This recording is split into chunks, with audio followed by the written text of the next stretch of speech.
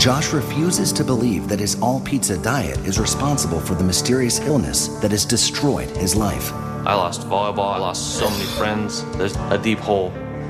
Freaky eater specialists Dr. Mike Dow and JJ Virgin are hoping that some shock therapy will open Josh's eyes to the effect of his disastrous diet. So Josh, this is how much pizza you eat in a year.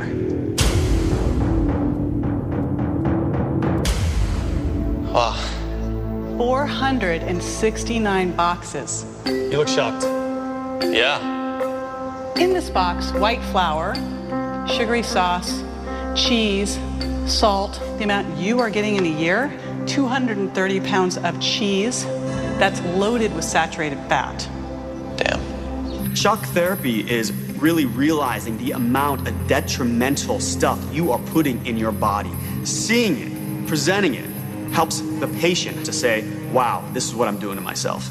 Not until today did I ever start to really make the connection between what I was eating and why I was eating it. Before, it was nothing more than I'm hungry and I feel like eating pizza. Now I'm starting to think maybe it's more. Ready to take the next step?